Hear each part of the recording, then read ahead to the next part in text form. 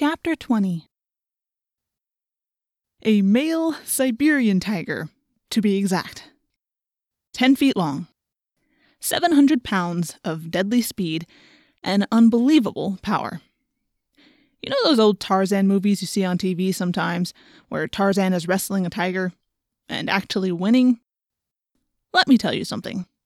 You want to know what your chances are of wrestling a tiger and coming out alive? They're about the same as your chances of jumping off the Empire State Building and surviving. I have an idea, Marco said shakily. Let's leave. Don't run, I said. It might just get his attention. I think he's noticed us, Marco said. I think he knows we're here, Jake. I think he's looking right at us. Look at his teeth. Don't freak. I have an idea. The morphing. If I acquire him, it'll put him in a trance. Acquire? Acquire what?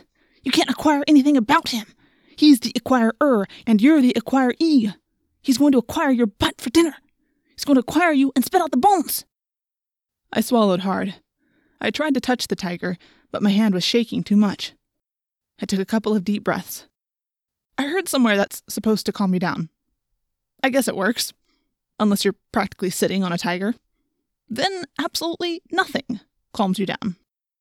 Nice tiger, I whispered. He just watched me. He had this lazy, who cares look. This look of total, complete, absolute confidence. Almost like he thought I was funny. Maybe he enjoyed watching me shiver and shake. Please don't kill me, I said. Don't kill me either, Marco added. I reached my shaking hand toward the tiger. His eyes followed my hand. I touched his flank. It rose and fell with his breathing. Concentrate, Marco whispered. I was already concentrating real hard on the tiger. I was concentrating on his teeth. I was concentrating on the rippling muscles under his pale orange and black pelt. I was totally concentrating on the fact that he could swing that big, massive paw of his and send my head flying across the grass like a soccer ball. Then the tiger's breathing slowed. His eyes fluttered a little and slowly closed. How long does the trance last? Marco whispered. Oh, about 10 seconds after you break contact. That's what it was with Homer. 10 seconds? 10 seconds? Yeah, so be ready to run. I've been ready to run. I started to pull away, but then I hesitated. It was a strange moment, because right then I realized what I was doing. It hit me. This tiger was becoming part of me. All that power and confidence was becoming part of me. He is beautiful, isn't he? I said.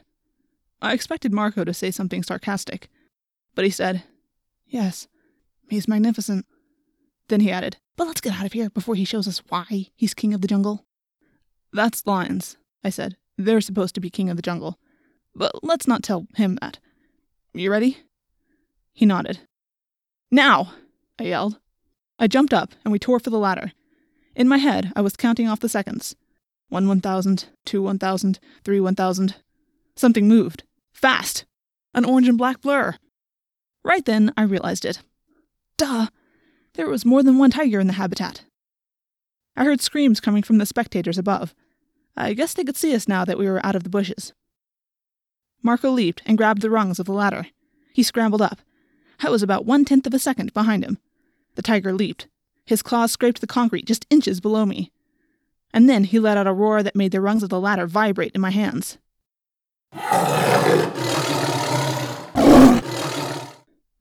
What a noise! It echoed and reverberated and made my insides turn to liquid. Marco practically flew up the ladder and over the side of the wall. I flew right after him. It's amazing how fast you can climb a ladder when there's a tiger roaring for your blood. There they are! Someone yelled. Get them! Stop! Guards! At least 3 of them. Should we morph? Marco yelled at me. No! Just head for the crowds. There! Over by the dolphin tank. It was a close call, but we made it to a big crowd just a dozen feet ahead of the guards. From that point, all we had to do was hunch down and squirm between all the people till the guards lost sight of us. We worked our way to the front gate, always crouching so our heads wouldn't show above the crowds.